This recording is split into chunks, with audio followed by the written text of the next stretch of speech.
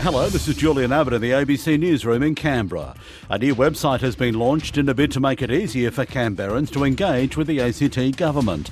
Isaac Naruzzi reports. The new Your Say community panel is designed to make it easier for Canberrans to share their opinions and help develop government decisions. ACT residents have to sign up online and provide details such as age, gender, location and background. It's designed to get a broad range of views and increase the public's engagement with the government. Anyone aged 16 and over can sign up, and those who do will receive emails asking them to take part in surveys or online discussions. The government is using monthly prizes to encourage participation and is hoping to attract 3,000 members within the first 12 months.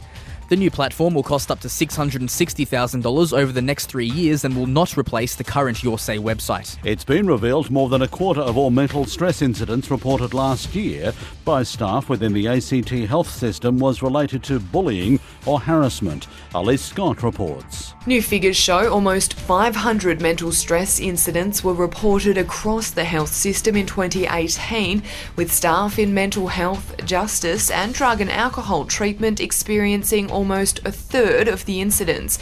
Of those, more than half were due to exposure to violence.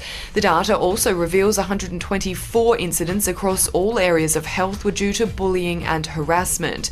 An independent review earlier this year found a pervasive poor culture across the system, with recommendations to improve it accepted by the government. And renters in Canberra are being advised to stick bubble wrap to their windows to retain much needed heat and reduce their energy bills. The renter advocacy organisation Better Renting is launching its Home Truths initiative tonight to provide tenants with DIY tips on how to insulate their homes. Eliza Maloney was visited by one of the Better Renting staff and says one of their tips was particularly surprising. So we draft-proofed the front door and she told us about the bubble wrap solution. So we've bubble wrapped a lot of the windows, especially in the places that we hang out the most, like our bedrooms and the kitchen.